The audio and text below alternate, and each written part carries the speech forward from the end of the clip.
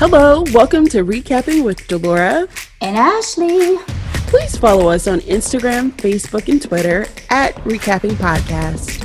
Also, comment, rate, and subscribe on your favorite podcast platform. We're on all the things. We would love to hear your ratings of the movies and shows we review. Email us your audio file to recappingpodcast@gmail.com and we will play it during the show. Or DM us on Instagram and we will post and read it on air. Thank you guys so much for listening. Thank you. Delora, what you sipping on today, girl? All right, I have this Angry Orchard hard fruit cider. It's strawberry. Oh, I don't think I've ever had a strawberry Angry Orchard. Do you like it better than the regular apple? Well, apple's my favorite, but it's actually not bad. I actually was at Kroger and they had a mango peach option that was no longer available. And that really hurt my feelings. So. But this is good. I'm all about a good flavor. And I love it because it's very summery and it's very much like our recap today. You feel like you out in the barrio sipping on your Angry Orchard.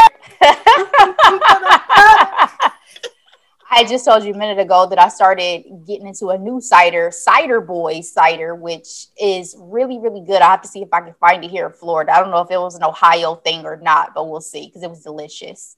But I'm sipping on Bellini Cipriani today, girl. There's a spot in Sanford, Florida called the Whiny Wench. Shout out to the Whiny Wench. Oh my gosh. And they have that name. I know. And what's funny is they have like pirate themed artwork and like they have their own bottles of wine and they have the art. So I keep all of their bottles because eventually I'm gonna have like this wine display in my house and their bottles because it's just dope artwork. Like there's a local artist who creates all of their bottles. So I mean it's just dope. But this Bellini Cipriani is pretty good. It's refreshing. So to your point, I feel like I'm drinking kind of a summery drink as well. So I'm with you for this party tonight, girl, as we recap and talk a little hot topics. I feel like I'm in the pool. The pool scene is my favorite, but we'll get we'll get there. Well, welcome back, guys, to Recapping, of course. We're going to get right into our hot topics today, girl. We're going to start with the hottest hot topic on these streets, which is Miss Britney Spears and her testimony at her conservatorship hearing. So, for those of you who are not aware, which I don't know how you cannot be because this has been everywhere, Britney has been under conservatorship for 13 years at this point, since 2008. Her father was appointed her co-conservator of her estate, along with another gentleman who has since been moved off as a co-conservator. But at this point, her father is still a part of things. And Britney has not, up until this point, spoken really publicly at any type of testimony or anything about her conservatorship. So it was bombshell after bombshell that came out, Delora. We talked a little bit about the Framing Britney Spears documentary and what we thought about that, but this is direct from Britney herself, right? So some of the biggest takeaways, and I'm reading this from an article from E! Online.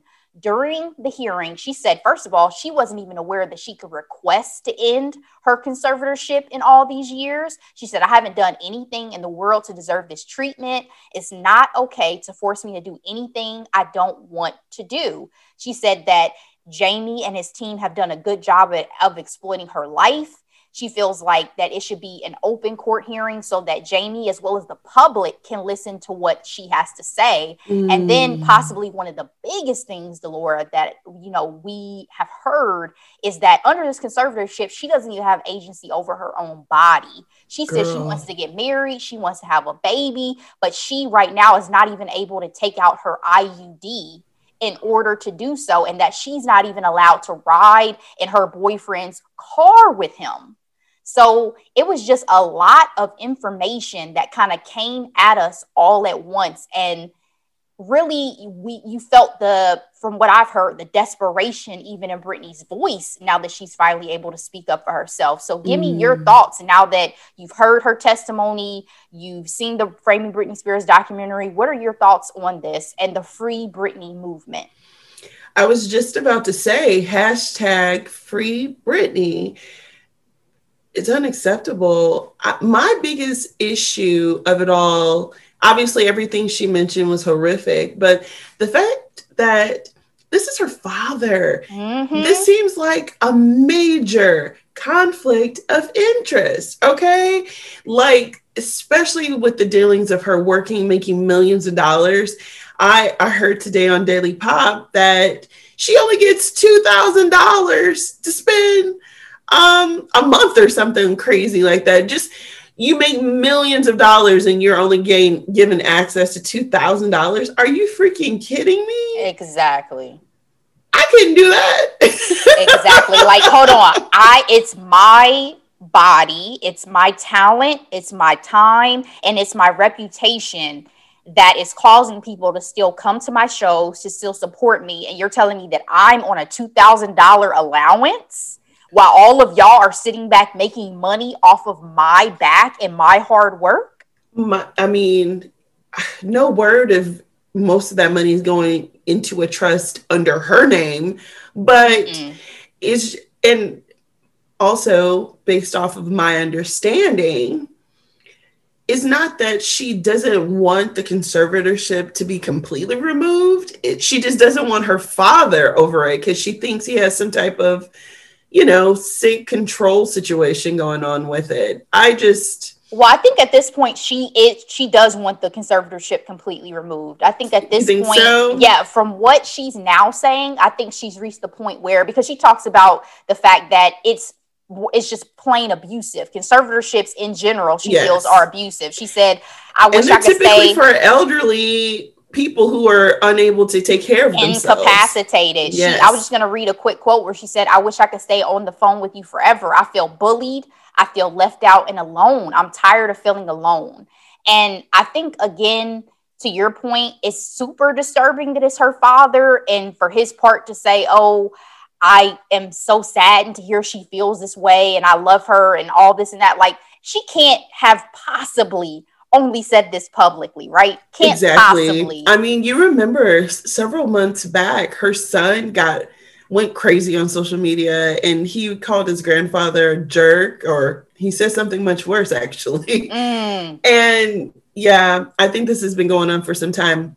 I was also referring to when she, I think, tried to get her sister to become her conservator. Yeah. That was several months ago, but she was denied, of course. But yeah, again, it seems crazy. Like maybe she didn't know her full rights, Delora. It sounded like maybe she thought she still had to try to shift it, whereas now I think her attorneys are going to go full force to try to remove it. But she has the momentum of high-powered people. Absolutely. But as we saw in the Framing Britney Spears documentary, the most disturbing thing that one of Jamie's lawyers said was that in her years of practice, and she is a conservatorship attorney, she's never seen anyone successfully petition to remove a conservatorship.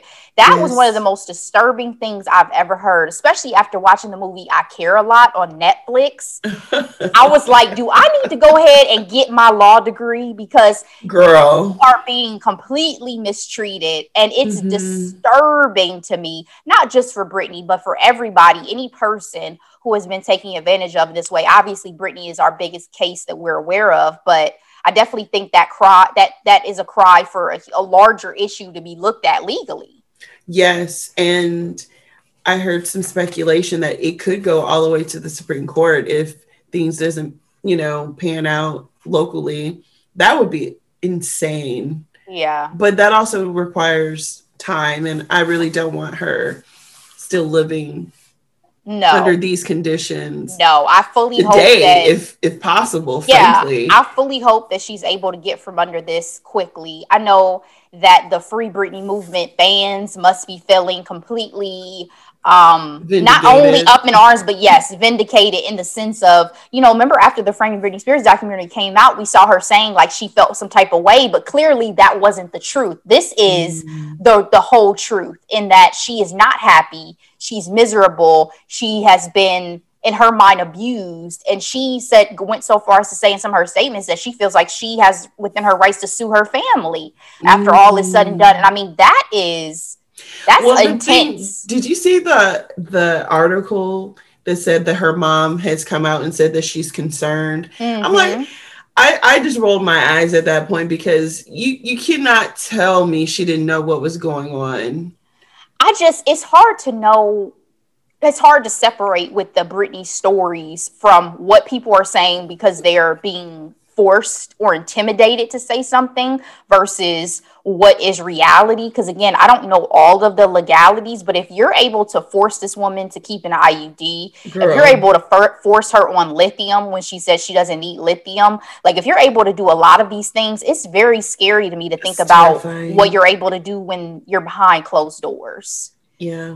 But as a part of this, Delora, we also have celebrities who have weighed in, including, most notably, in my mind, Justin Timberlake. Girl, yeah. What are your thoughts on the celebrity hoopla and quotes? I think it's promising. I'm happy. I'm not gonna lie. When I first became aware of the hashtag Free Britney movement, I thought it was some deep, divey place on the internet of people just speculating, the place where people speculate whether women are having real pregnancies or not. You know what I mean? The people who saw Beyonce's belly deflate, those people. I wasn't naming no names, okay? Beehive coming at y'all, Trick Daddy. Anyway.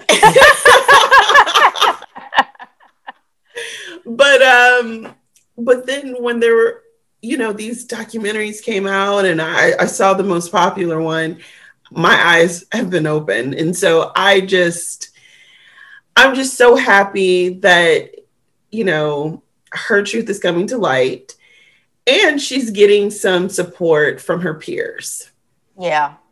Including her ex, frankly, I agree. Yeah. I think it's a beautiful thing that even with the trials and tribulations Britney has gone through on a personal level, right, that people would still come out in full force for her in this way.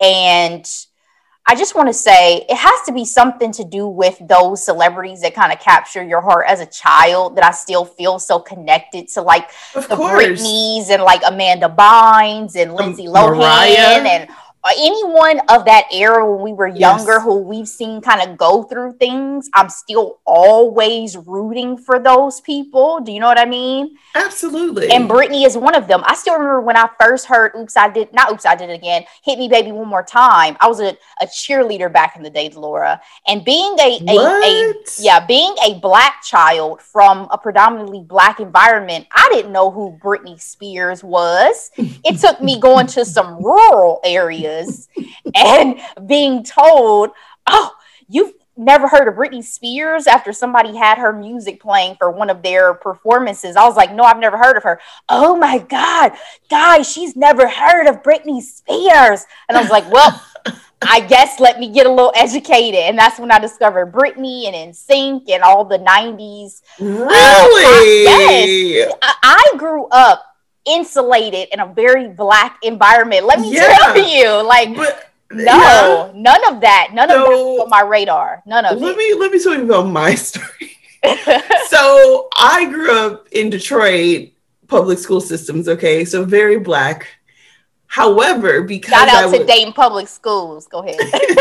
DPS across the board. Okay, exactly. So I grew up DPS, right? All black everything. Yeah. However, I was not allowed to listen to the rap or R&B of the day because it was too sexy. Yeah. I was Stephen Curtis Chapman, Michael W. Smith all day, every day. And then my mom started, when she did allow us to listen to quote unquote secular music, it was all pop. Yeah. So it was the Britneys and the NSYNCs because they were also on Disney Channel. Right. And the Destiny's Child and things like that. Them Disney Channel specials used to be bomb. Girl, right? Yes. So I say all that to say, I actually was very much, oh baby, baby. I remember distinctly. I remember my parents used to say, especially my mom. She was like, "Oh, that white girl can dance." She could though. Brittany knew what she was doing from no a one very asked young her age. to sing really, but if you wanted an A count, Brittany delivered with those abs and all. Okay. Yes, she did. But speaking of that, it's funny because I felt like I was allowed to access a lot as a kid, and I will never. I know my mom's gonna listen to this. I tell her all the time. The one thing she robbed me of culturally was In Living Color, Delora. That is the one thing I was not allowed to watch. Guess what? We watched In Living Color every week when it came on. Do you hear that, Mom? Do you hear that? The Lord is not even allowed to listen to secular music. I didn't know Tupac versus Biggie. I didn't understand the depths of that feud.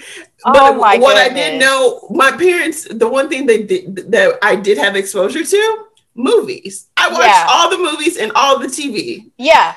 I was like, Mom, you let me watch The Bodyguard repeatedly, but I was not allowed to watch In Living Color. Epic. Girl, I remember one time specifically, I literally sat down. I was like, can I get some water? I sat there and tried to drink that water as slow as humanly possible. That's why I love everything David Allen Greer is in. Like, I love David Allen Greer. I was just watching Boomerang the other day. I love David Allen Greer, but in general, I love the Wayans stuff. So, yes, period. Icons. They don't actually get enough praise, I feel like. We need to give them more flowers, especially Kenan. Exactly. I was about to say, Low Down Dirty Shame as top Black 90s movie for me. Anyway, we've gone off on such a tangent, guys. We'll backtrack it. But those are just our thoughts on the Free Britney movement. Let us know your thoughts on social or however else you want to get in touch. At Recapping Podcast. Delora, our second hot topic. This one is interesting to me because I had never heard this story. So T-Pain has been doing some interviews lately, and this latest one he did is for a Netflix series called This Is Pop. Mm-hmm. And basically he said that a conversation with Usher led to a very dark time in his life. He said that he fell into a depression after Usher told him that he fucked up music with his auto-tune usage. T-Pain said, Usher was my friend. I really respect Usher. And he was like, man, I'm going to tell you something, man. You kind of fucked up music. He said he didn't understand. He thought he was joking at first, but he was like, nah, you really fucked up music for real singers. And T-Pain said that this led to a 4-year-long battle with depression. Delora, what were your thoughts when you heard this? Insanity. Again, speaking to our growing up, T-Pain and Usher are the soundtracks of the early 2000s, okay? Yeah. So, Usher obviously before, but was peak Usher. Anyway, Confessions, best album ever. Absolutely. And then T-Pain, as soon as you said his name, the first thing that came to mind was, ooh, and I'm going to get you home with me. Okay, anyway. Got money in the bank. So what you think about that? I'll be in the green, we in the bed like ooh, ooh, ooh, ooh. We're doing the dance, you guys. The dance that's associated with that song. If you don't know, you need to know. But yeah, anyway, that man had hits, Lord. That man had hits. What the kids today call bops. Absolutely. Frankly, you said it best, and it's exactly what I'm going to reiterate. Words are powerful. Yes, ma'am. Words are so powerful, especially from people that you admire. Can you imagine? Usher has been in the game since he was a teenager, right? Mm-hmm. So for T-Pain to be, a talented boy, man from Florida, hanging out with somebody he probably idolized. With Usher. Exactly. That would be like if Beyonce told Chloe, oh, God. Girl, what you did to Feeling Good was detrimental to Nina Simone's legacy. I don't know. Chloe, if you listening, don't take that in. She mean it. No, I'm just trying to throw an example because people lost their minds. But it was a lot, sis, too. I love you, Chloe. I support you. But We get it. You're sexy. You got the body. You put it. You taking it out on a drive run. I would too if I was 23. Anyway. And had all that ass, girl. Do your thing. Yes. But I think with that being said, I was trying to, grasp the gravity of the weight of the words that Usher said to T-Pain. Absolutely. I can see how it's possible. I also believe there could be other factors, but that could definitely be icing on the cake. For sure, because if you think about it, T-Pain did become so known for using auto-tune that people thought that he didn't have talent, right? People thought he couldn't actually sing. It took him being on the freaking Masked Singer. That wasn't for people to know that he can have that he has a voice. It was NPR. Anyway. It was NPR Tiny Desk concert that made me realize how well he could sing. Because I was like, I never doubted his singing abilities because.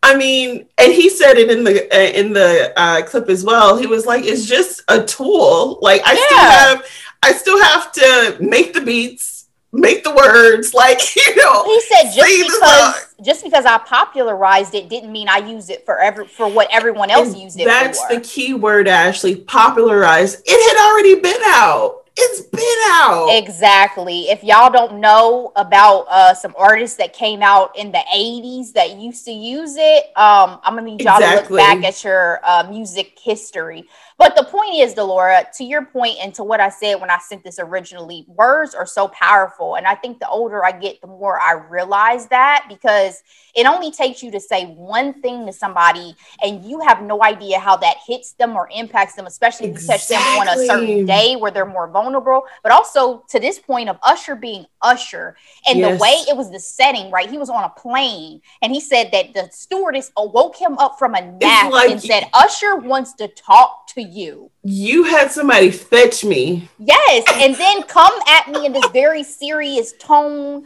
this very serious demeanor. Like what you're saying is you feel like I have caused an issue for the recording industry as a whole. And for somebody of that stature to say something, of course, especially being early on in your career, that is heartbreaking, right? And absolutely. I mean, I'm glad that it didn't deter him from continuing on like it could have done others, but obviously that was something he had to process through. I don't agree with what I heard that was talked about a little bit when this was a hot topic on The View, which was disappointment in Usher. I don't feel that because Usher was being honest in that moment and didn't realize the gravity of his words.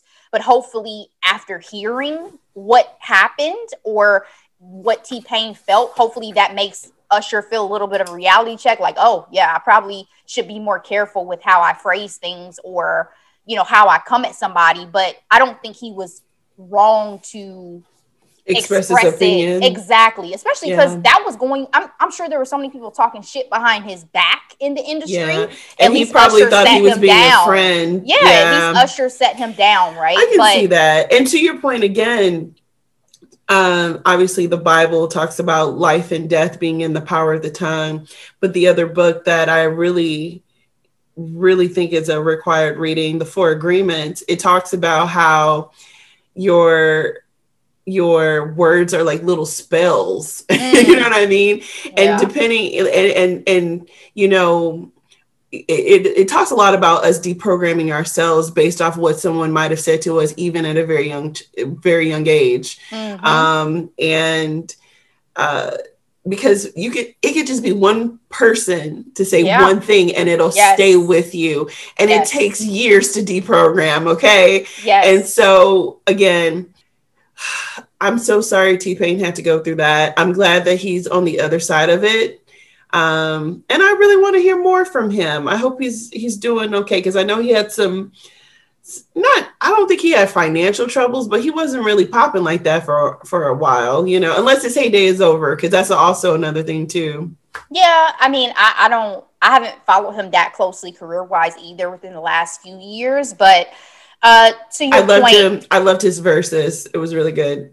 Me too. We talked about that when we talked about our end of year 2020 favorite moments. But for check that out. For sure, I hope that it sounds like he was able to resolve those feelings and is able to move forward, which again, I'm glad it didn't derail his career. And to your, again, words are powerful. You got to be careful. I know I used to be much more loose-lipped in my youth and used to feel like honesty was the best policy. And I apologize to anyone who's listening if I have ever said anything, because I know I can say some strong things sometimes. I apologize from the bottom of my heart. But yeah, I think it's just, you live and you learn, and hopefully Usher is taking this as a lesson. So that's all I have for hot topics today, girl. But guess what? We also have a micro dose today because we had the season 7 series finale of Younger. For those who are not familiar, Younger is a TV Land original series premiered back in 2015. Again, 7 seasons strong, and girl, we've stuck with it throughout. So it was so good. Liza Miller is the main character, aka Sutton Foster. Her journey, as well as all of the supporting players, has come to an end. So give me your thoughts on this series finale of Younger. I always feel so weird when a beloved show of mine ends. You know what I mean? And I feel like so many of my shows are ending right now, but I guess not everything's going to last forever. End of an era. We're about to have Blackish ending. This Is Us is about to be ending. Yes. So like I said, I feel weird because I try not to have any expectations, because it could either be really good or really bad. Specifically, for example, Modern Family. I was just like, I loved that freaking show. Yeah. And then the ending came and it just came and it was fine. Now for Younger, I enjoyed it. I did not see it coming, so I appreciated that. What I will say is I genuinely enjoyed Liza with Charles and Josh equally. Okay. And I say that because, leading up to the series finale, Charles and the billionaire bitch, Quinn, were hanging really tough and I didn't trust her. And I was like really rooting for Charles, And I told a friend on social media that Charles is good for Liza because at this point, there was no way the show could have kept going. This is shade that's about to come out. Younger would have been really unrealistic at this point of the show. In the beginning, it was for her fun. To still be trying to portray a mid-20s something. Yeah. Because guys, I'm sorry, that was the premise of this entire show. For anyone who's never seen this show, is that Liza has been she once worked in publishing. She wants to get back into the game after being out because she had a child. She had a daughter, and she realizes her age, now being in her 40s, is an impediment to getting back into the game. So she lies, the big lie of the series, that she's 26 years old. And the whole series is her dodging people finding out her secret or slowly revealing to people that, what her secret is. Until it finally has to be revealed, right? Yes. So to your point, by the end of season 7, yes, it would have been a little far-fetched. And so with that being said, me genuinely loving her with Charles, when she was with Josh in the beginning of the series, it was hot. And I was 1000% here for it. Like their chemistry was through the freaking roof. Yes. And I loved it. Yeah. But even when she transitioned to Charles, that was a tough breakup, but I understood it because he wanted children and she didn't. And so for us to get to the very end, and he had because I felt like they didn't know what to do with him in the later seasons also, Josh. Yeah. But when he had the quote of, I was always here. I'm always here for you. I was like, this is perfect because he had the baby and they could be together. Exactly. I thought what was interesting is that they left it so open-ended. Like they made it very ambiguous. They gave more happy endings career-wise to our main characters than necessarily love lives, except for Maggie. Maggie, you kind of see get coupled off with Janeane Garofalo's character. But a couple of things with Kelsey taking Incubator to LA with Reese Witherspoon's company. I wish that Liza had gone. I don't know why. Really? It's so I have such a strong feeling about that. Is it because you hate that they were split up? I don't even think it's that so much as like, I think Liza's loyalty to Empirical, while I understood it, seemed slightly misplaced, because I don't think that her loyalty should be to a company so much as to her own potential. Like, I think Liza over the course of the interim series, editor-in-chief, though. I mean, I totally of a 100-year-old establishment. I totally get that, but we're talking about the possibility of new technology, of a groundbreaking potential new trend in publishing, new authors. Yeah, it's just so voices. And she was such an integral part of Incubator. It just felt like you're letting your baby go for loyalty of a company. And I don't know, maybe it's the millennial in me.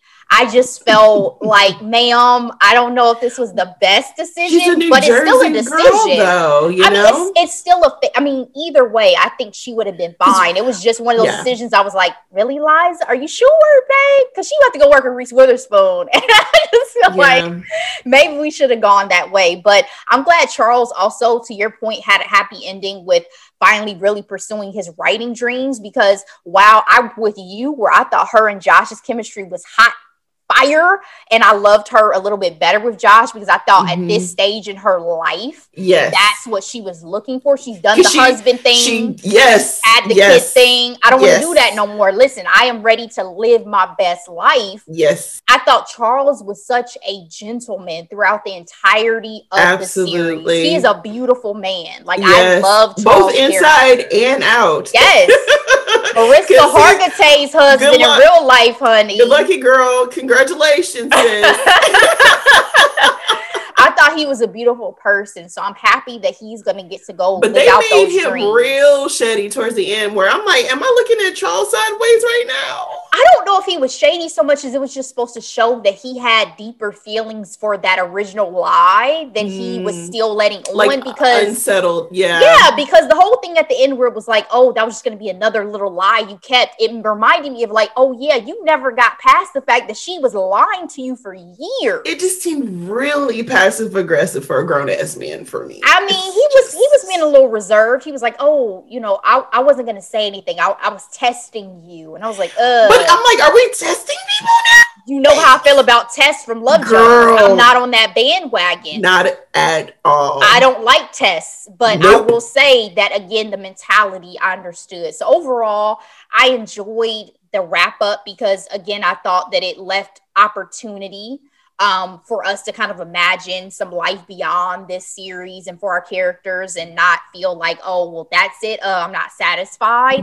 And also that Scam-A-Lot musical was funny as hell. That was funny as hell. And that's the thing that I absolutely loved about this show. Like, the way they were able to incorporate today's lingo, today's news. It was just so good. Like, I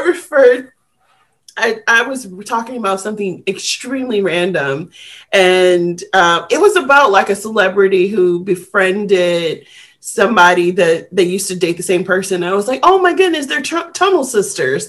And they was like, what? I'm like, it's from Younger. What do you mean? Legit Tunnel sisters out I'd here. never heard that phrase before. It is forever in my vocabulary. I kind of wanted to see Zayn's fine ass make one more appearance just because he's so beautiful. And girl, guess where he's from? Where? Dayton, Ohio. Shut up! Dead. Does he have a brother? Girl, I said, where was he at? Where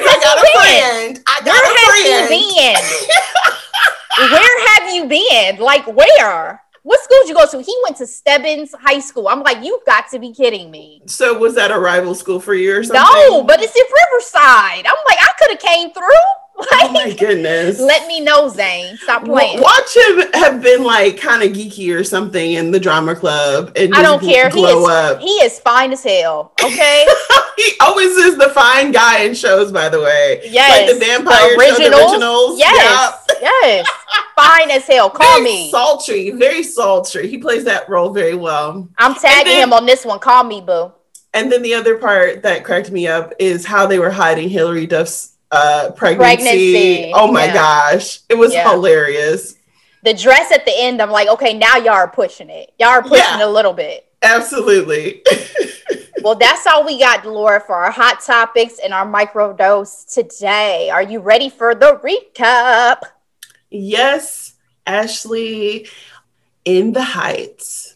It is a Warner Brothers production. It's available on HBO Max. It's rated PG-13. It premiered this month in 2021, June 2021.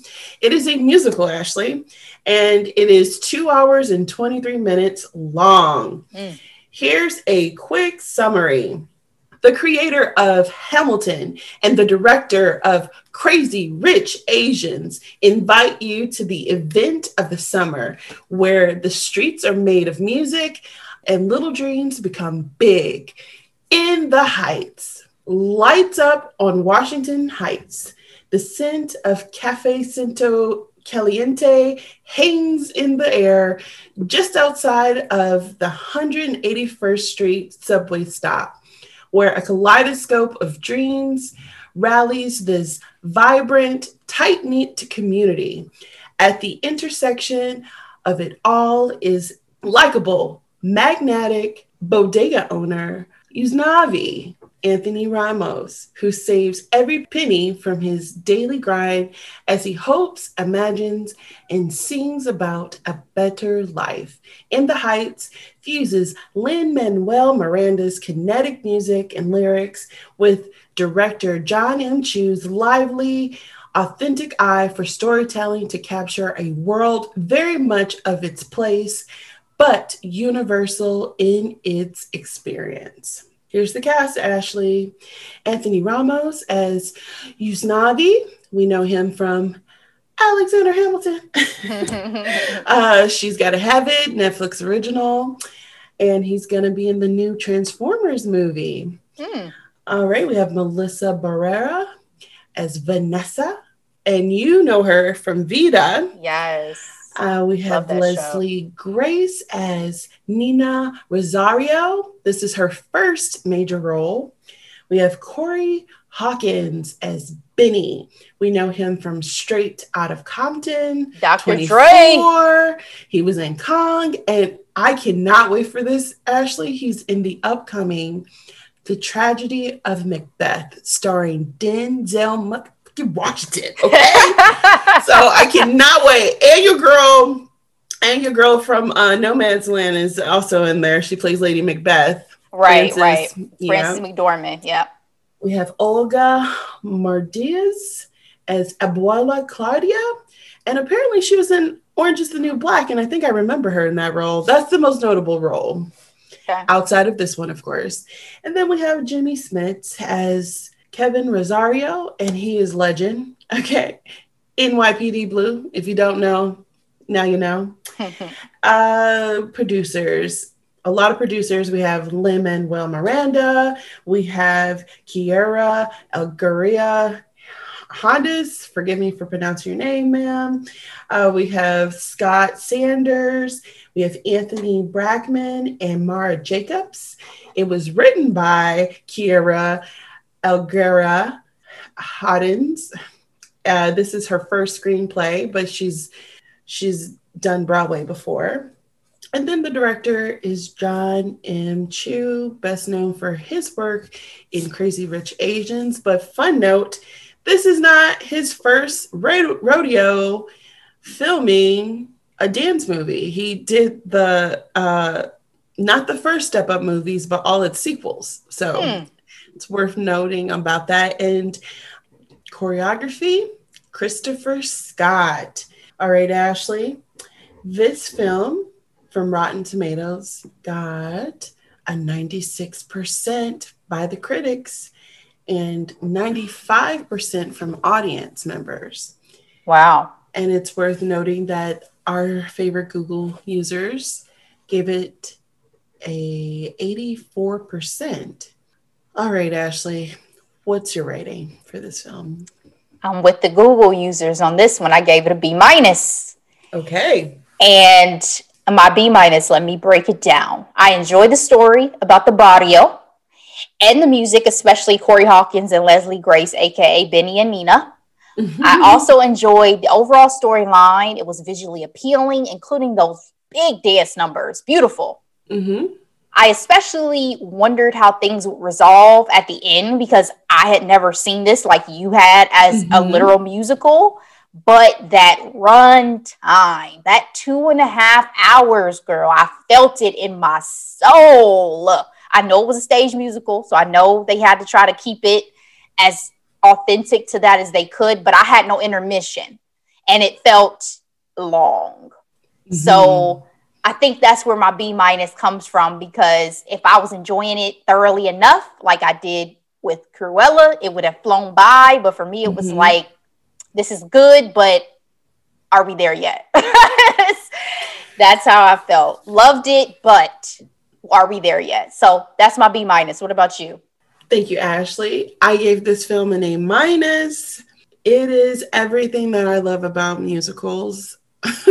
Like everything. So I had the privilege of seeing the stage play.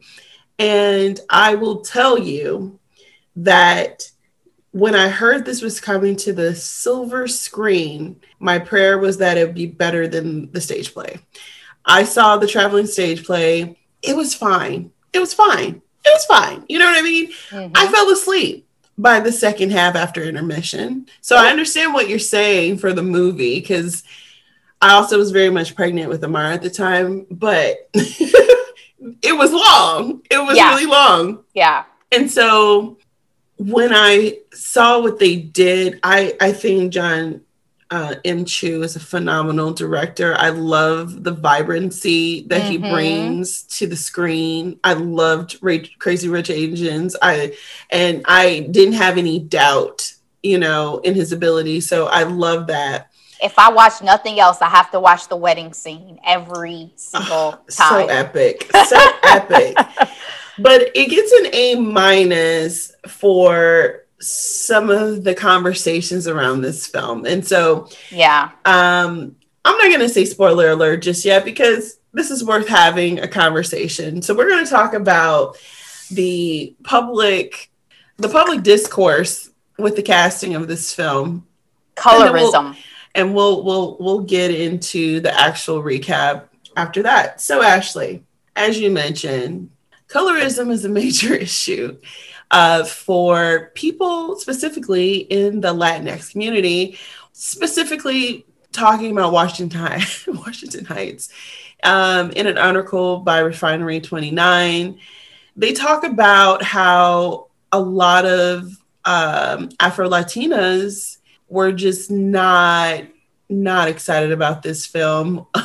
One Twitter user tweeted, "Must be two Heights." The other one is, "So I watched In the Heights. Listen, I've lived in the Heights for nearly 10 years on and off. There are not that many light-skinned folks up here. The movie just wasn't Black enough for me. I'm glad it got made, but dark-skinned Latinos exist, y'all. I'm tired." And so it's a lot of that conversation.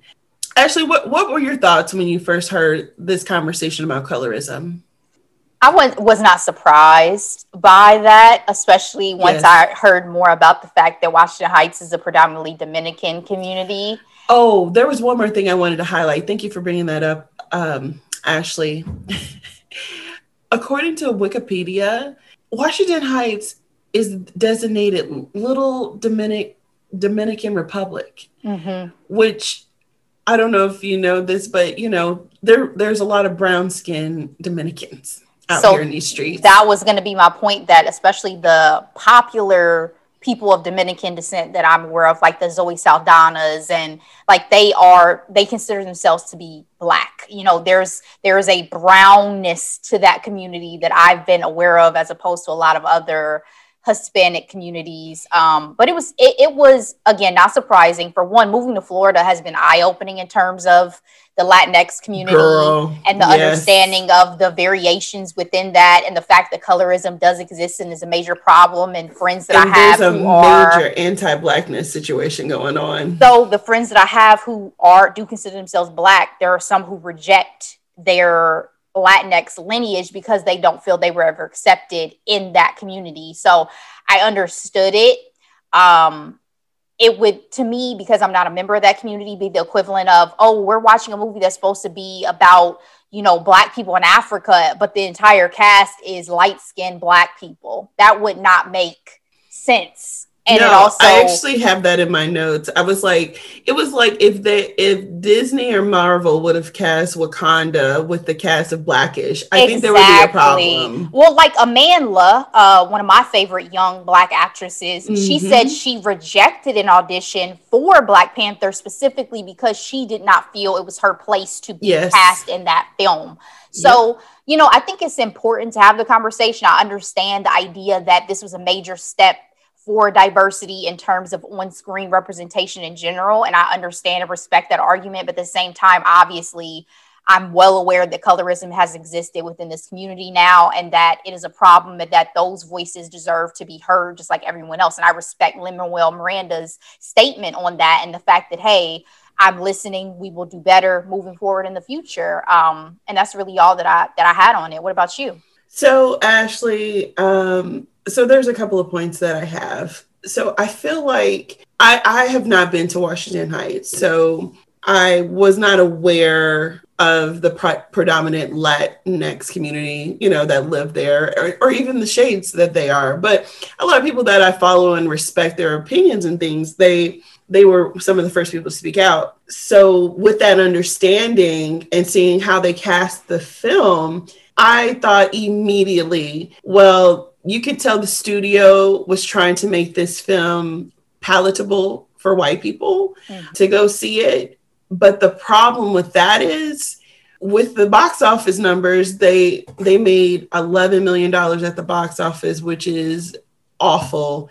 I read in Variety, they technically need to make $200 million for it to be a success based off all the money that they spent on marketing and production. Yeesh. And my argument is, if you were more inclusive to Black and brown people, we would have showed up for you and watched the film for you. We did it with Black Panther. We frankly do it with a lot of things, in figures. Absolutely. Bad Boys Forever or For Life or whatever. Like, we show up. And obviously COVID is a factor in that and in those numbers, and people still not going to the theater. But to your point, yes, I do think that if people are able to see a reflection of themselves and able to feel like they are a part of it, then yes, they're going to go out, or at least have try to support more, even if it's just watching it on HBO Max. So, Ashley, that's another thing. So COVID and people going back to the theaters aren't the only reasons why it didn't do well, because it didn't do well on the streaming either.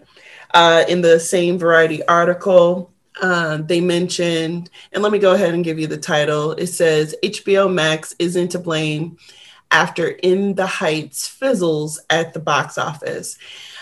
It talks about how there's several factors. So this is a 2008 Tony Award winning musical, but it didn't have the pop culture reach like a Wicked or a Hamilton, which is very valid because it was very niche at this point. You know what I mean?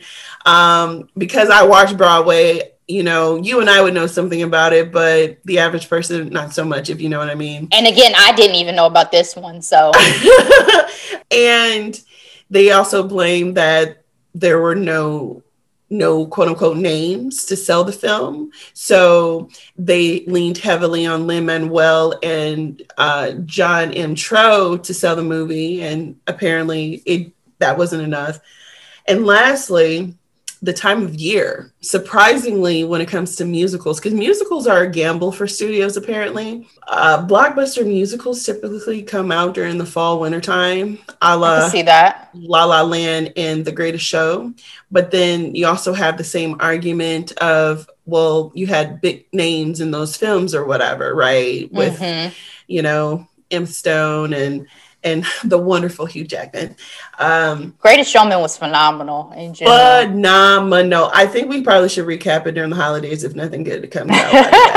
Like and then lastly, with Mamma Mia, which came out during the summer, it had the following of ABBA. ABBA's the soundtrack of that musical. You know what I mean? So it has residents outside of the actual musical, but people who actually love that band. So I just thought that was a fascinating take. Again, colorism is something that is usually an indoor conversation that a lot of communities of color have, is resonant in all the areas that were colonialized, frankly, because at the end of the day, it's like we're all brothers and sisters that landed on different shores, and we speak different languages based off whoever colonized the area we were in. I know it sounds very, very disheartening, but that's life. And so, you know, it's very insidious when you're constantly seeing the people who look like, you know, the quote unquote people in charge. And like the actress Gina Torres, she's once said, and her quote was going around the internet, they as in studios, like their Latin women to look like Italians. and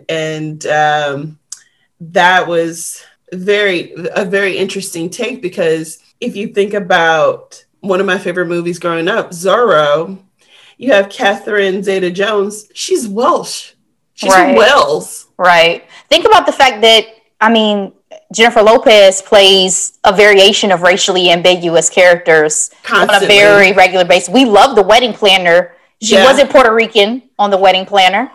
But I understand the argument that actors try to say, well, I'm an actor. I should play anybody. Malleable, right. And what have you. But sorry, I'll let you get back on track. Yeah. What I was just saying was, it's just a fascinating conversation. So with that, we're going to go ahead and say our spoiler alert and get into this recap of In the Heights. All right. So in this film, Ashley, we start off with our star, Usnavi. He's on the beach. He's telling a story about the community he grew up with.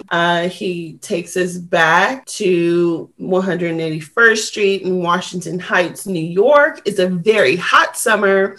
The community is full of dreamers, both literally and figuratively. And I put in my notes here, like the heat, gentrification is running rampant in the community. Absolutely. Driving up prices, causing local businesses and business owners to make very tough decisions. So in the beginning of this movie, we have, like every great musical, introductions of all the characters. We are introduced to Usnavi, Abuela, Rosario, or Kevin in particular, Benny, and Vanessa.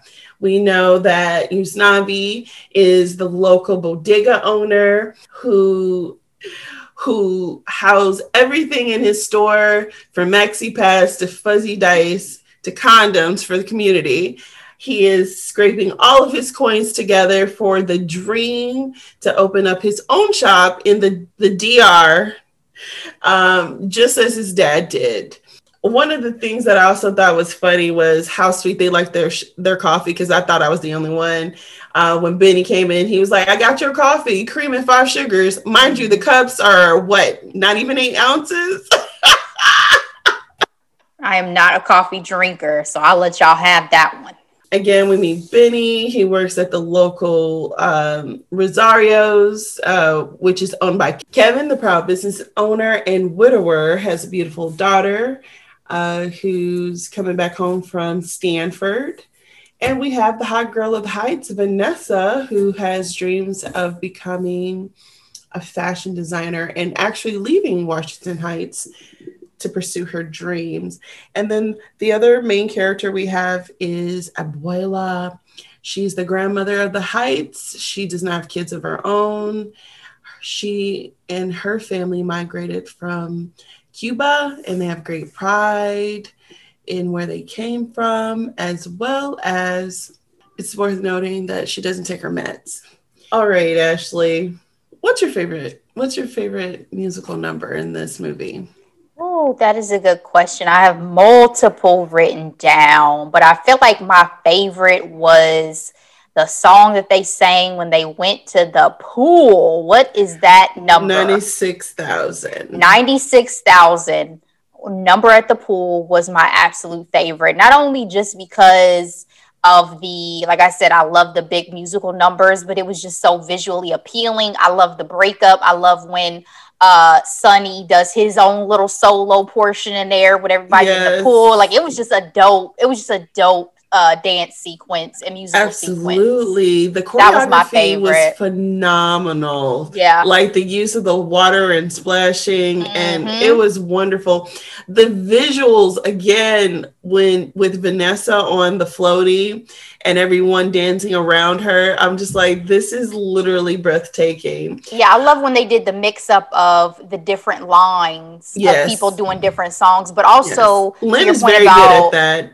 To your point about visuals, when they were walking to the pool and you had the actual literal visuals as they were talking, like that's definitely a John Chu, seems like, you know, type of decision.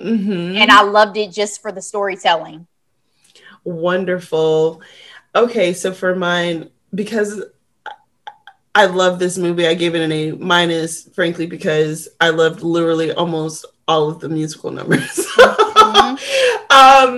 I mean, and so since we're still at the beginning of this recap, the intro when Anthony Ramos is doing that dance with the whole block and it zooms into him, I got goosebumps because it was just so intense and so on fire. He's like, in Washington Heights. Boom! I'm like, yo, this choreography. I mean, it was just fire.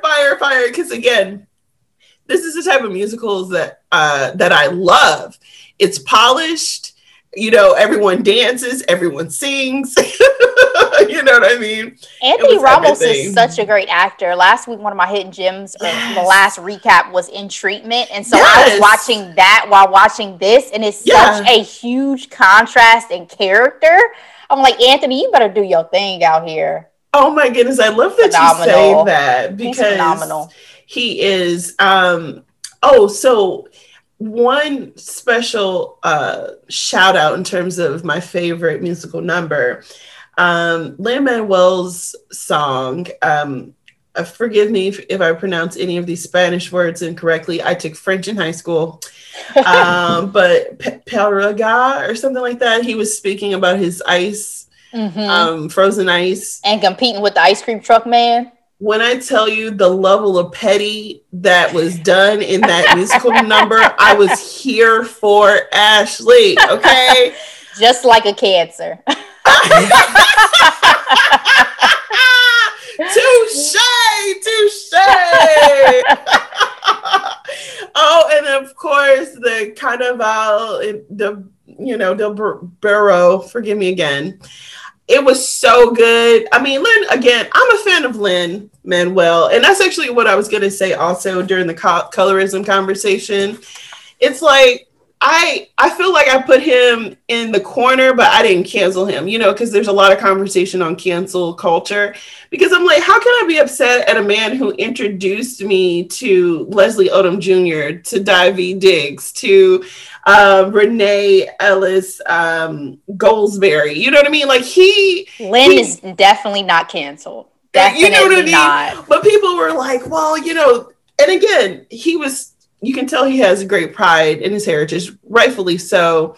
But people were just disappointed, you know, obviously, because he had probably a very heavy hand in this to end up only casting, you know, lighter skinned people. It's like, it seems very intentional in that front. I think that there are a lot of things that go on behind the scenes, especially when you're talking about studios and getting things greenlit that people and the general public just do not understand. And I'm not using that as an excuse, but I'm saying I think that Lin-Manuel Miranda, I think that sometimes with the whole not cancel culture, but accountability culture, understand intention as well. Lin-Manuel Miranda's intention was obviously to depict diversity and to have a diverse cast. Did he miss the mark in a lot of people's minds and books? Yes. And he said in his statement, I'm listening and I will do better. Take his word for that and let him prove himself. Exactly. You know what I mean? That man is not canceled. And to be honest, the cast did reflect the different types of nationality.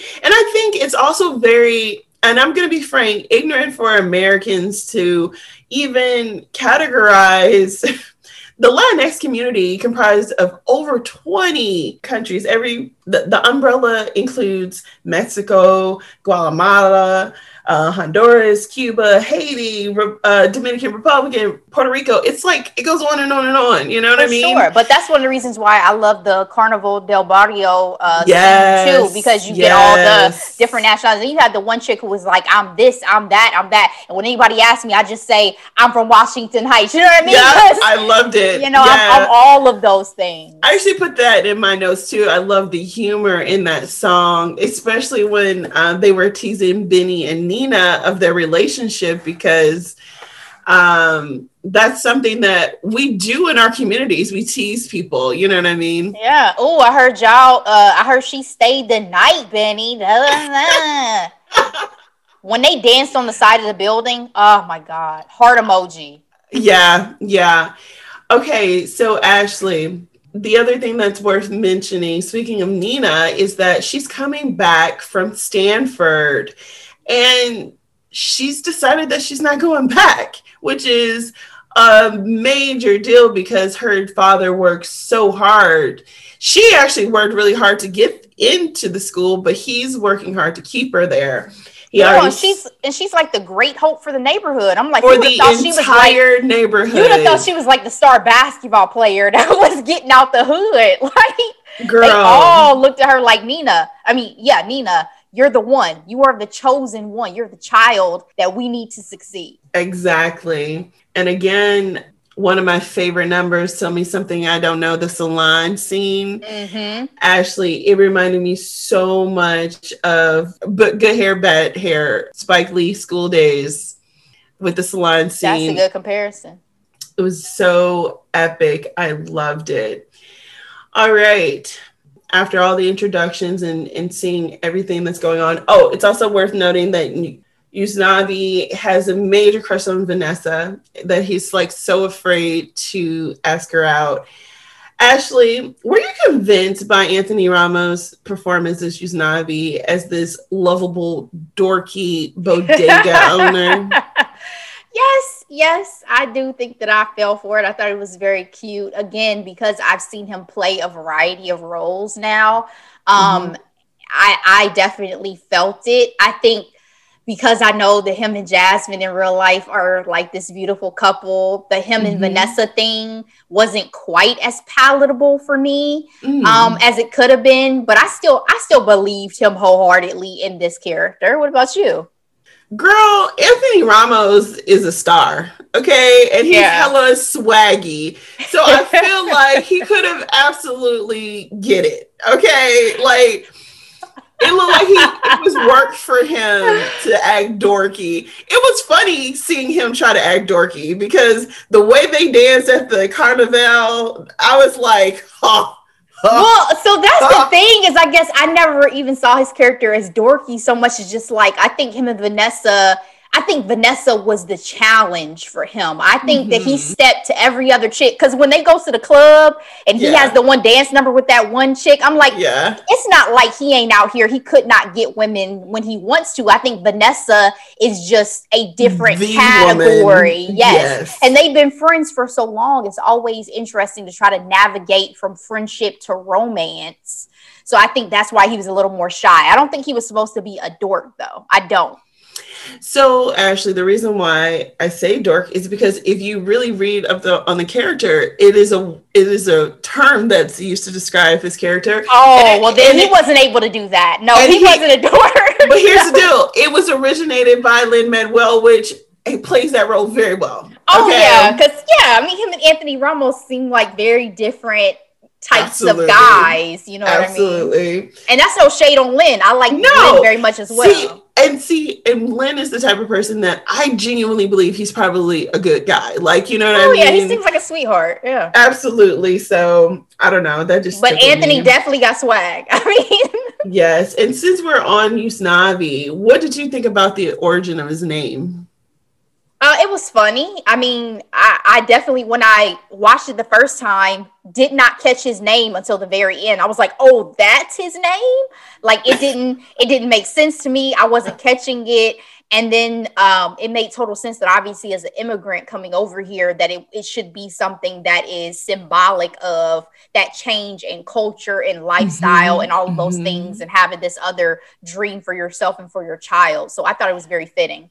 I just thought it was very touching how proud his father was to make the journey to America, right? Again, so much so like that it's like, story. wow, it was just fascinating. And so much so, when I had a conversation with one of my friends who has not seen the movie, he saw the original musical. That is a detail that he still remembers about the movie, is how he got his name. And I was like, that's significant. Yeah. And it's something that could be easily laughed at, but I definitely see the heart in it for sure.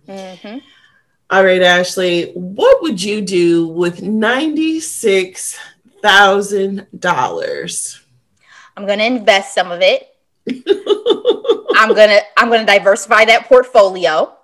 And also some of that money is going to go into my home. Any homeowner out there, some of that's going to go into my house. So, we move that money around a little bit. What about you? Absolutely. Any debts, no more. And I'm going on a vacation. Okay, treat yourself, sis. Somewhere with a beach, somewhere with a really, really nice resort. Come on to Florida. And of course,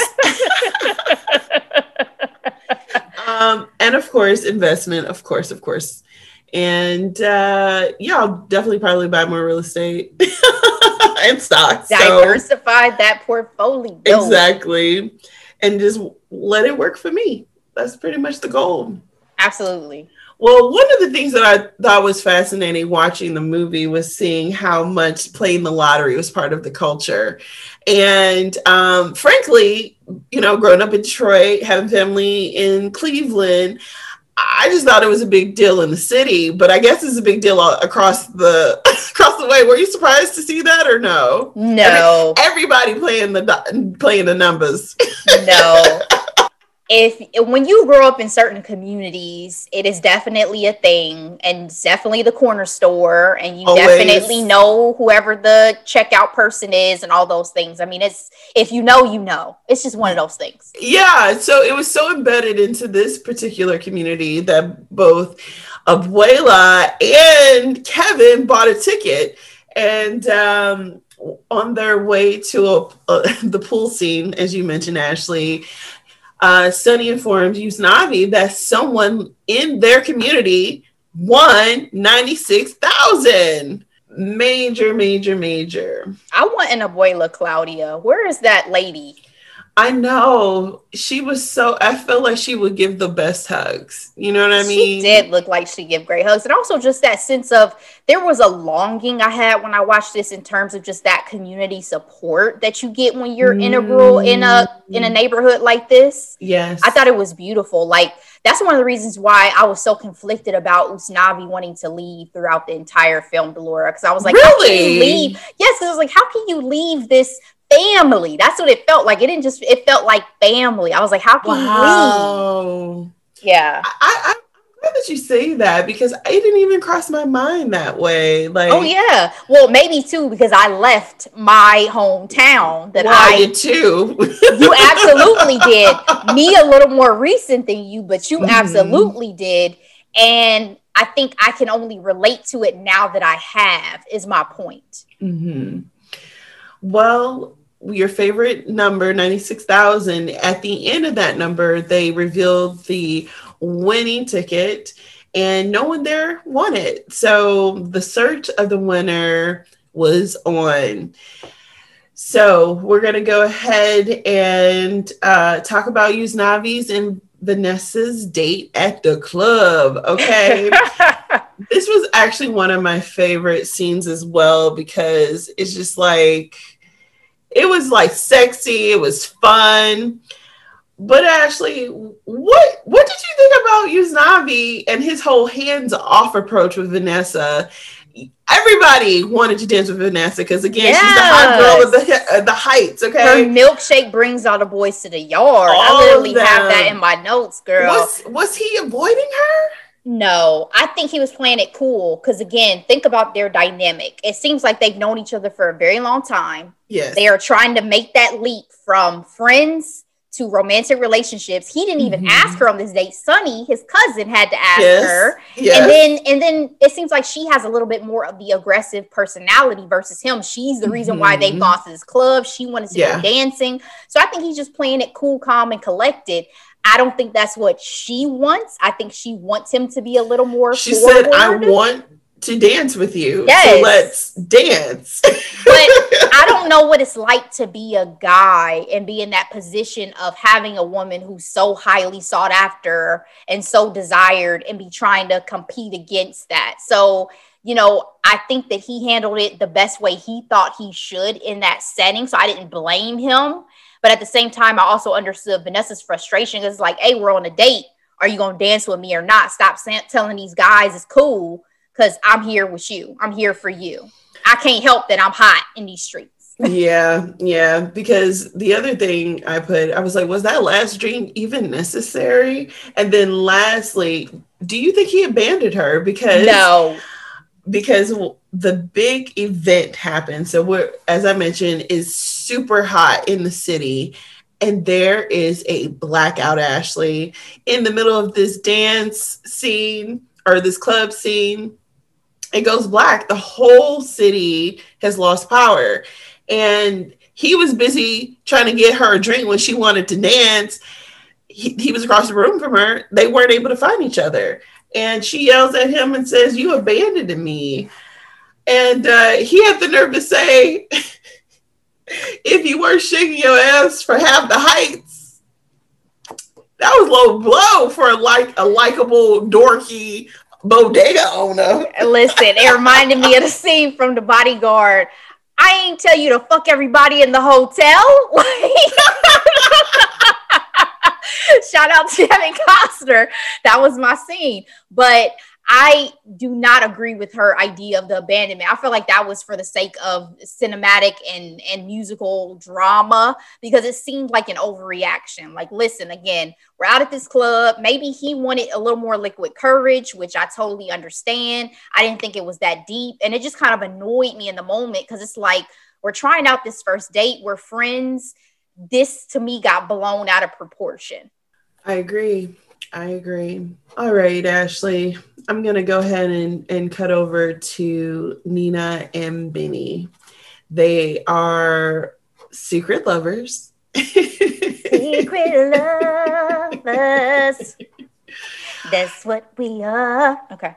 He's super happy that she's home. As I mentioned earlier, Benny works for her father. Not awkward at all.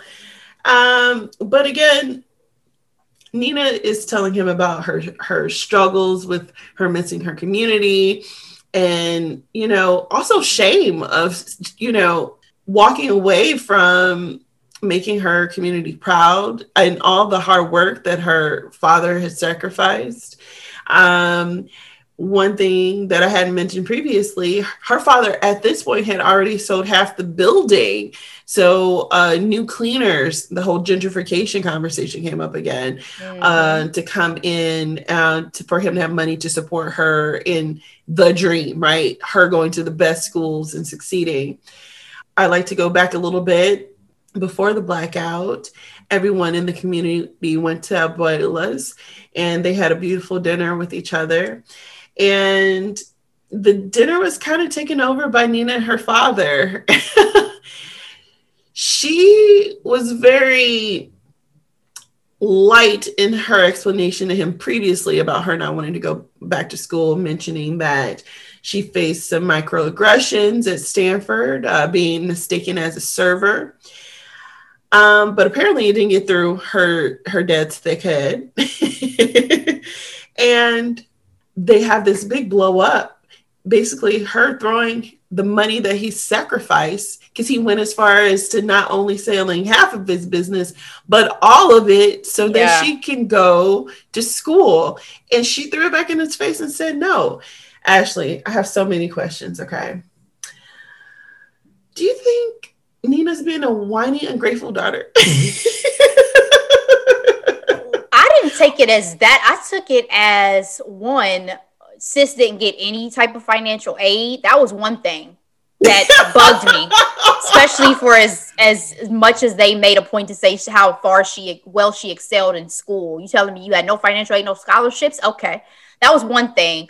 Another thing was, I felt like this was such a communication breakdown, and I didn't understand why it had to be so contentious, because I think the main point for Nina is that she could not find her sense of community that she longed for from home. Again, that's what I was saying about Usnavi. This is not just, oh, I'm cool with my neighbors. This is, we are a family. Yes. You know what I mean? Yes. And so that was a sense of loss that was profound for her. Think about the transition in general from high school to college, let alone going across the country, being completely removed from this very insulated neighborhood, from your culture, all those things. So I didn't take it like that. I just wish that but again, it's drama, it's a movie, it's whatever, I understand. It was just such a breakdown in communication that unfortunately it did come across a little bit like she was not understanding all that her father has sacrificed. But at the same time, Delora, you can't live through your children, right? Exactly. So you also have to understand where she's coming from. I was also going to ask you, do you feel like Kevin was just blinded by his pride as well? So, but like you mentioned, it was in some ways, living vicariously through her. And also putting too much pressure on her shoulder to say, well, if you can't stay in the ring, who can? Like, I am not the great hope. Stop putting that on me. Yeah, that's a great point. And you kind of answered this question, because I was going to ask, do you think she was just homesick? But then we find out in the same dinner that she was searched at school, and she was accused of stealing her roommate's necklace, which was not true. So that would absolutely suck for sure.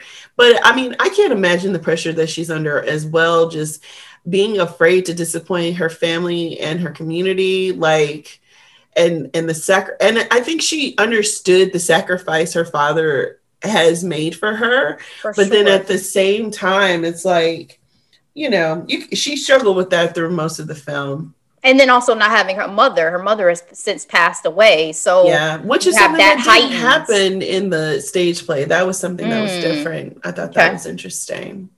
We're now, again, back at the Blackout. And Ashley, we have a wonderful number with Abuela. And I enjoy,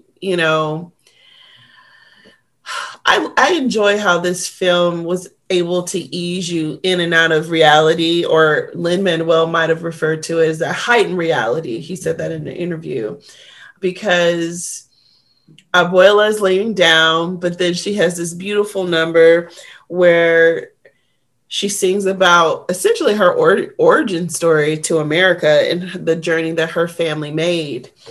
And at the end of this particular number, we metaphorically see her make the transition into death. What did you think about this scene? I think it seemed like she decided to die. And I say that because I feel my own maternal grandmother made that decision when she passed away. I think that while they made it seem like, oh, she stopped taking her medication and things like that, I think they made it seem as if she had reached a point of either I can go ahead and pass away, or I can make the decision to keep living. And she decided, I think my time here is done. And I thought that was very interesting. I don't know if anybody else felt that way, but that was what I took from Abuela's musical number. Wow. I have nothing to add to that, because that was well said. We're dealing with a community now that's coping with the death of their beloved matriarch. They're also dealing with the heat and the blackout. In this time, a lot of answers come to light, okay? Speaking back to Kevin, we find out through his conversation with Benny that he didn't finish high school. And that could be a driving force for his wants for his daughter Nina. Right. We also find out that Sonny, I didn't bring him up before, but you did, Ashley. He's cousin of Yusnavi, who works at the bodega, is undocumented. I will say one of the most surprising parts of the film was to see Mark Anthony's performance. Yes. As Sonny's father. Small role that made such a big impression. Major impact. I mean, the one thing about Mark Anthony, I always joke, I'm like, he's skinny, but he's swaggy too. Oh, super swaggy. You fully understand why J-Lo fell for that man. But did you have any surprising moments in the film? I mean, that was a big one because especially the way they panned to his character, it was so dramatic to see that was who he was portraying as this alcoholic deadbeat, essentially. Yes. So that was very, very good and very unexpected because I didn't know he was cast in it. And then the ending was, again, I didn't know which way we were going to go. So. Yeah. Okay, so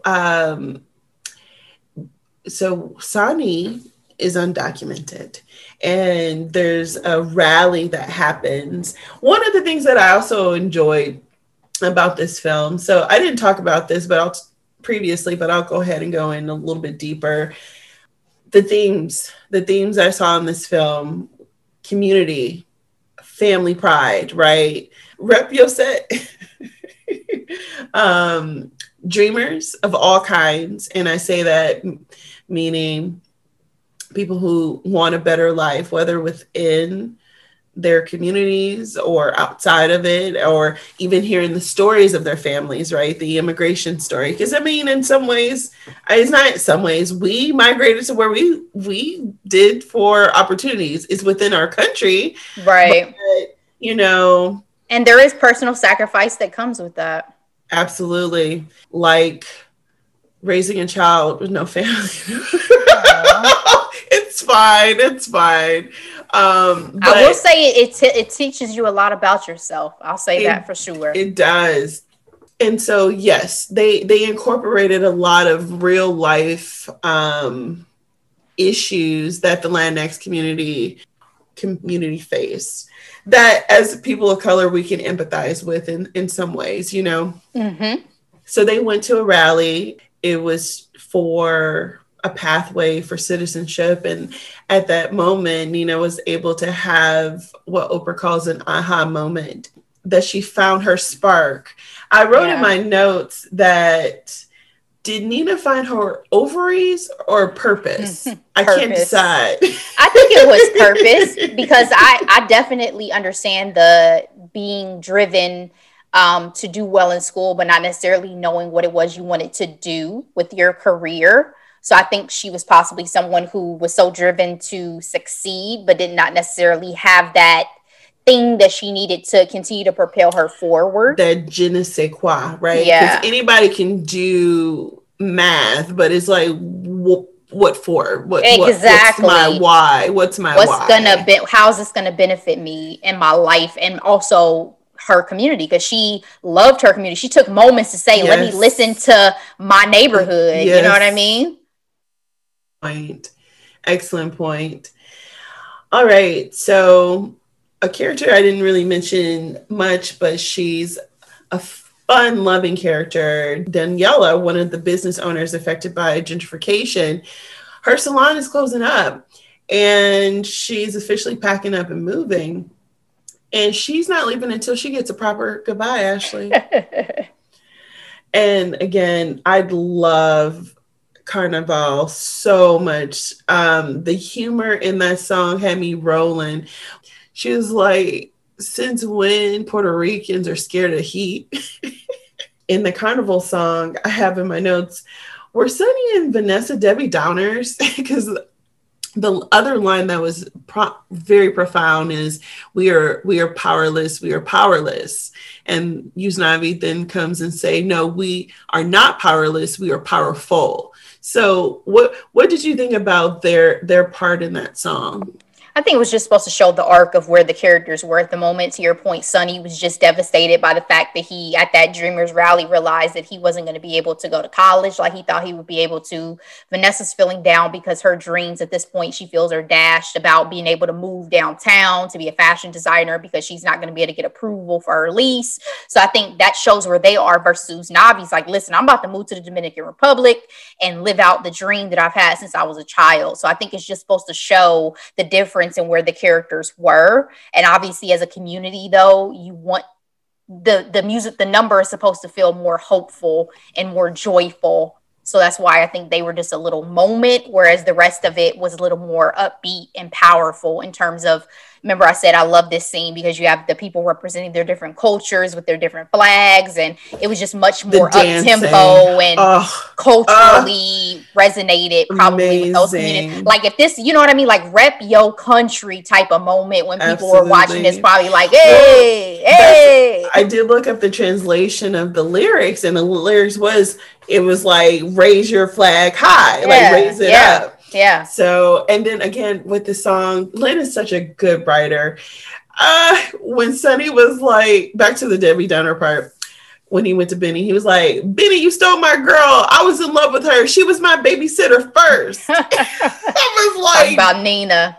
Oh, I loved it. Loved it. Loved it. Didn't use Navi is packing up, getting ready to go because the land is bought.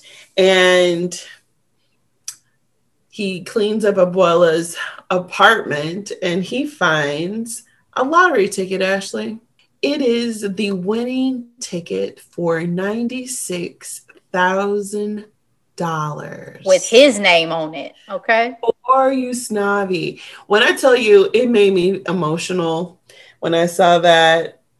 Well, I just said Abuela Claudia may have loved all neighborhood kids, but Usnavi was the one, okay? But if you think about it, he was orphaned. Also, they were kind of the same in some way. Where didn't he also live with her? He lived with her. Yeah, he did. Yeah. He did. Ashley, he decided to use the money to go towards the lawyer fees needed to get Sonny documented. That's a good man right there. I fell in love with him in that scene. I fell in love. I said, oh, that's a gem of a human being right there. I fell in love with that man. But I'm not done, Ashley. This man went as far. He found, as you mentioned, Vanessa did not get the approval to move in this apartment that she wanted to go to fashion school. I thought it was interesting also in that scene, going back a little bit, how they highlight the realtor saying, oh, just get your parents to sign. And I was like, immigrants don't have that luxury. And frankly, a lot of Black people don't have that luxury either. And it's just like, you know, these it was are some intentional. Of the disconnects. Yeah, show the privilege. Yep.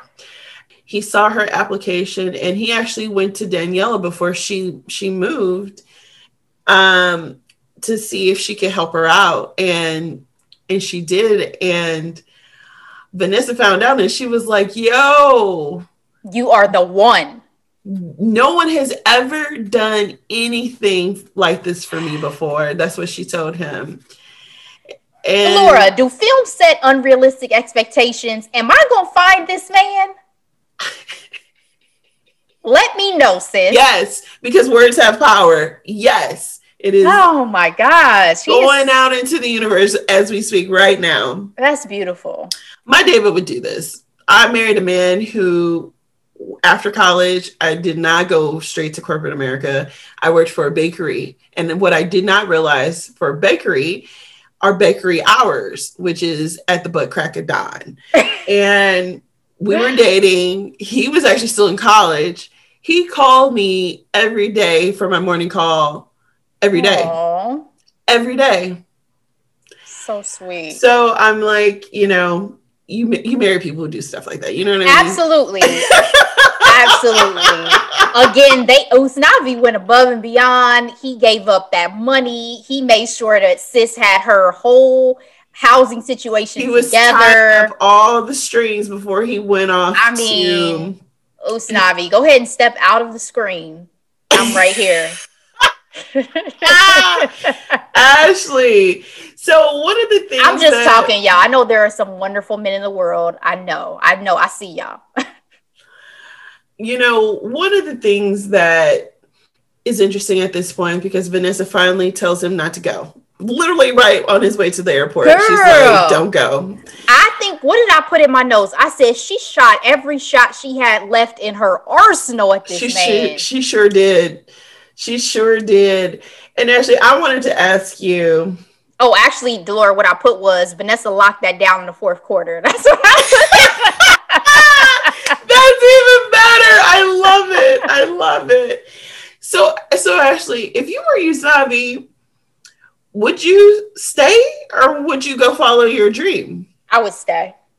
You would? I would have absolutely stayed. Again, for me, it was, and again, I say this as I know you moved and left your hometown too. Me leaving more recently, it's just been like a idea of like, what do you really leave behind when you leave that community that you've had your whole life? And in his case, it was so palpable because what is it that you're going towards? You're going towards this dream of life that you feel like you had when you were a child. There's nothing to me that is the future for him there. His future is in Washington Heights. You have a woman here who wants to be with you. You have a community that supports you. Yes. You have your cousin here who needs you. You have a business here. You would be doing possibly the same thing you would be doing over in the DR. Yes. So absolutely, in terms of my mind, there was more on his plate there than in the DR, because Delora, if he had went to the DR alone, what was he going to be happy? Well, you got to remember, he kept saying the best days of my life every time. When he was 5. That's what I'm saying. We romanticize our childhood sometimes in terms of the highs are so high. Yes. So what is it that you're seeking or going towards? It's a dream. It's human nature to forget all the lows. Yeah, it's a dream of something. It's not a reality. Your reality is so much better in my mind than what you think you're going to find over in the DR. So yes, I would have stayed. One of his quotes were, work so hard to get there and you forget about what's right here. And meaning like we, as dreamers, you always are constantly reaching, but you don't take the time to see what's right in front of you. And so, and I'm not saying I feel like I should never left my hometown because I had legit reasons to do so. I'm saying in his case. Because sometimes I'm saying in his case, you do move forward. Yes. And actually, to answer the question I asked you, I believe dreams evolved. Like, you know, for him, he had more things going, like you mentioned, in Washington Heights than he did at the DR. But some dreams are meant to be sought through. You know what I mean? Mm-hmm. And so, so with that, he does decide to stay after Vanessa convinced him to. That was such a beautiful moment. Vanessa was Michael Jordan out here, okay? She ain't missing no shots. In the fourth quarter. On me, Steph. I got the threes from downtown. She said, I'm going to put it all on the line, baby. So one thing I didn't understand, or I didn't quite catch the first time around that I had to catch the second time, is what happened to Vanessa's dreams, because Vanessa also had dreams. Yes, of become a fashion. But so designer. there's sueñitos, their little dreams were combined together at the end, right? That was the point. Yeah, that was the point. And yes, so to close out this recap, Usnavi stays. Vanessa was extremely convincing, and we realized the group of beautiful kids are all from the future, because we find out that one of the little kids is Vanessa and his daughter, little Iris. And we see that the ocean that we're first introduced to was apparently a figment of our imaginations, because it is from the painting that was done in the mural that convinced him to stay. So, Ashley, I have a couple of questions for you to close this out. Were you surprised by this ending?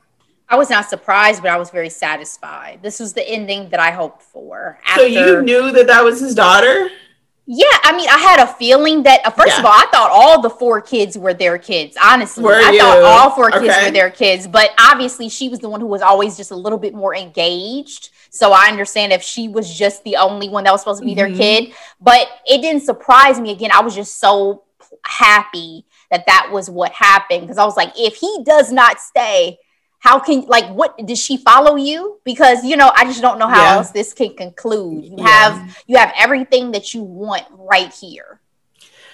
The other question I have is, would you buy clothes from a bodega?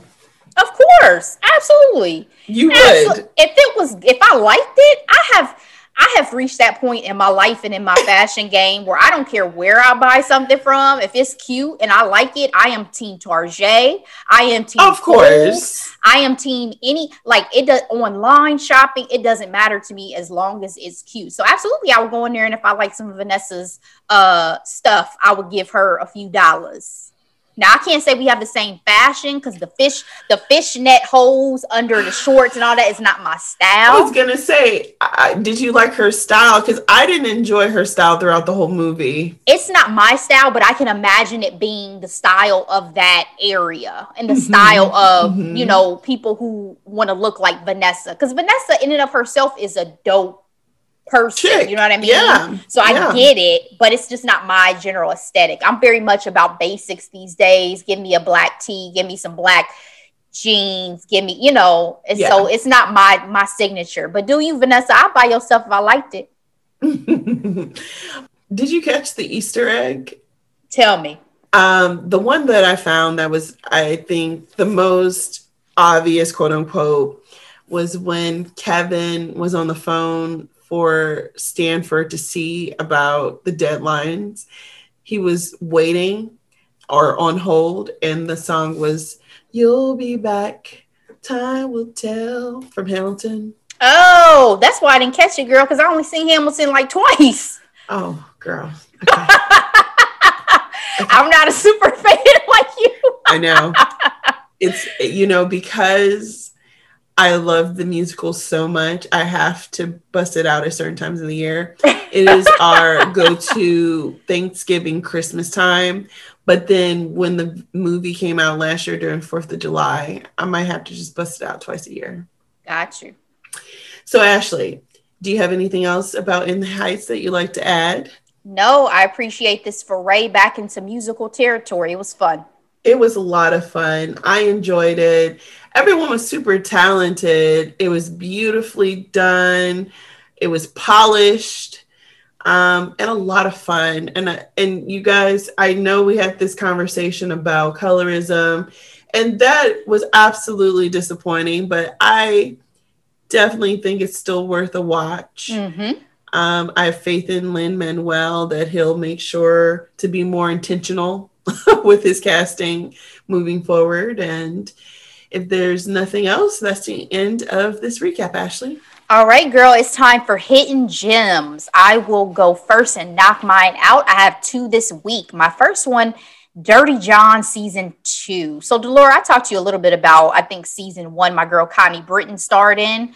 Season 2, Amanda Peet stars in, along with Christian Slater. And what I'm enjoying so far, because I haven't finished the season yet, it's just a different side of Amanda Peet that I'm getting to see. You know, I love seeing women of a certain age, once they're in Hollywood, still get to act in a little more meatier roles. And she's kind of reached the point of being beyond like the young, cute, sexy little ingenue phase of her career. So I'm excited for her. Keep doing your thing, Amanda.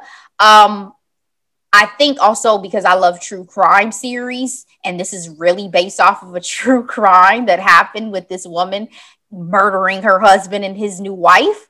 It's fascinating to see what they do with it. So I'm here for it. And we'll see what the rest of the season, if they do a season 3, looks like. I didn't know you were into true crime. Oh, yeah. Girl, Snapped used to be my show. Okay. I feel like people who love like murder mystery, they go down that hole real deep. I find myself more into cults. Okay. Leaving Scientology or I watch those shows as well, but true crime gets me. I mean, I get really, Wild Country or something. I don't enjoy the shows about getting into the mind of serial killers. That's the cutoff for me, because that's a very dark place that I don't want to go down. But the actual story surrounding these and trying to understand what happened, I find truly fascinating. So that's number one. Dirty John season 2 is on Netflix. The second one literally came yesterday because, to tell the truth, on ABC is addictive. I love this show so much. I was only planning on sitting down and watching the first 5 minutes, and I stayed throughout the entire hour. So for those who are not aware, To Tell the Truth is a premise where you have 3 panelists usually who are all saying that they are somebody who did something in some way. You also have 3 celebrity panelists. This is hosted by Anthony Anderson. And so the celebrity panelists are basically trying to guess which person is really telling the truth. And they get to ask a series of questions. Mm-hmm. So from an original member of NSYNC to Beyonce's ex-boyfriend have been participants in the panel that you're trying to guess. It reels me in every single time, Delora. New episodes Sundays at 10 p.m. The celeb panel this week is going to be Jenny Mai, Mabu Michael Ealy, and Brad Garrett. So okay. I will be tuning in at 10 p.m. on Sunday on ABC. And those are my 2 hidden gems. Anthony Anderson's mom is a trip. She's yes, really she is. I haven't seen her, but I haven't lately. But I haven't watched a whole lot of new episodes for this season. But yeah, she's a fun addition to that show for sure. Thank you, Ashley. All right, so my hidden gem is different this week. It's food. In particular, one of my favorite type of food, ice cream. Okay. Ice cream, you scream for ice cream. Anyway. So there's this place in New York called the Milk Bar. And I think I talked about them previously because I ordered a cake from them because... Yes, you did. Frankly, the owner and head chef, what have you, she's been featured on several Netflix like food shows and things like that. And I was just super impressed by her, and I had to try her product. And it's really good. Her stuff is just really sweet, and I don't know if it's because it's mass produced now for, national consumption. Anyway, she and her company introduced ice cream. And they have all these cool flavors that are based off of the baked goods that they sell. Again, the Milk Bar. So they have birthday cake, cereal milk bar pie, and cornflake chocolate chip marshmallow ice cream. You can find these flavors at your local Whole Foods. And so far, I've purchased all of them. They're pints of ice cream. And surprisingly, my favorite is the cereal milk and the cornflake chocolate chip marshmallow. So what I enjoy for both of them, they have this crunchy, sweet cornflake cereal swirl that's throughout the ice cream that when you scoop, you get a nice, I like ice cream with a lot of texture. So you have this good texture. If I'm 100% transparent, the cereal milk ice cream tastes like the milk of Frosted Flakes when you're done with it. You know what I mean? It's giving you that vibe. But the cornflake chocolate chip marshmallow gives you more texture, more things to chew on. So I think I like that one a little bit more.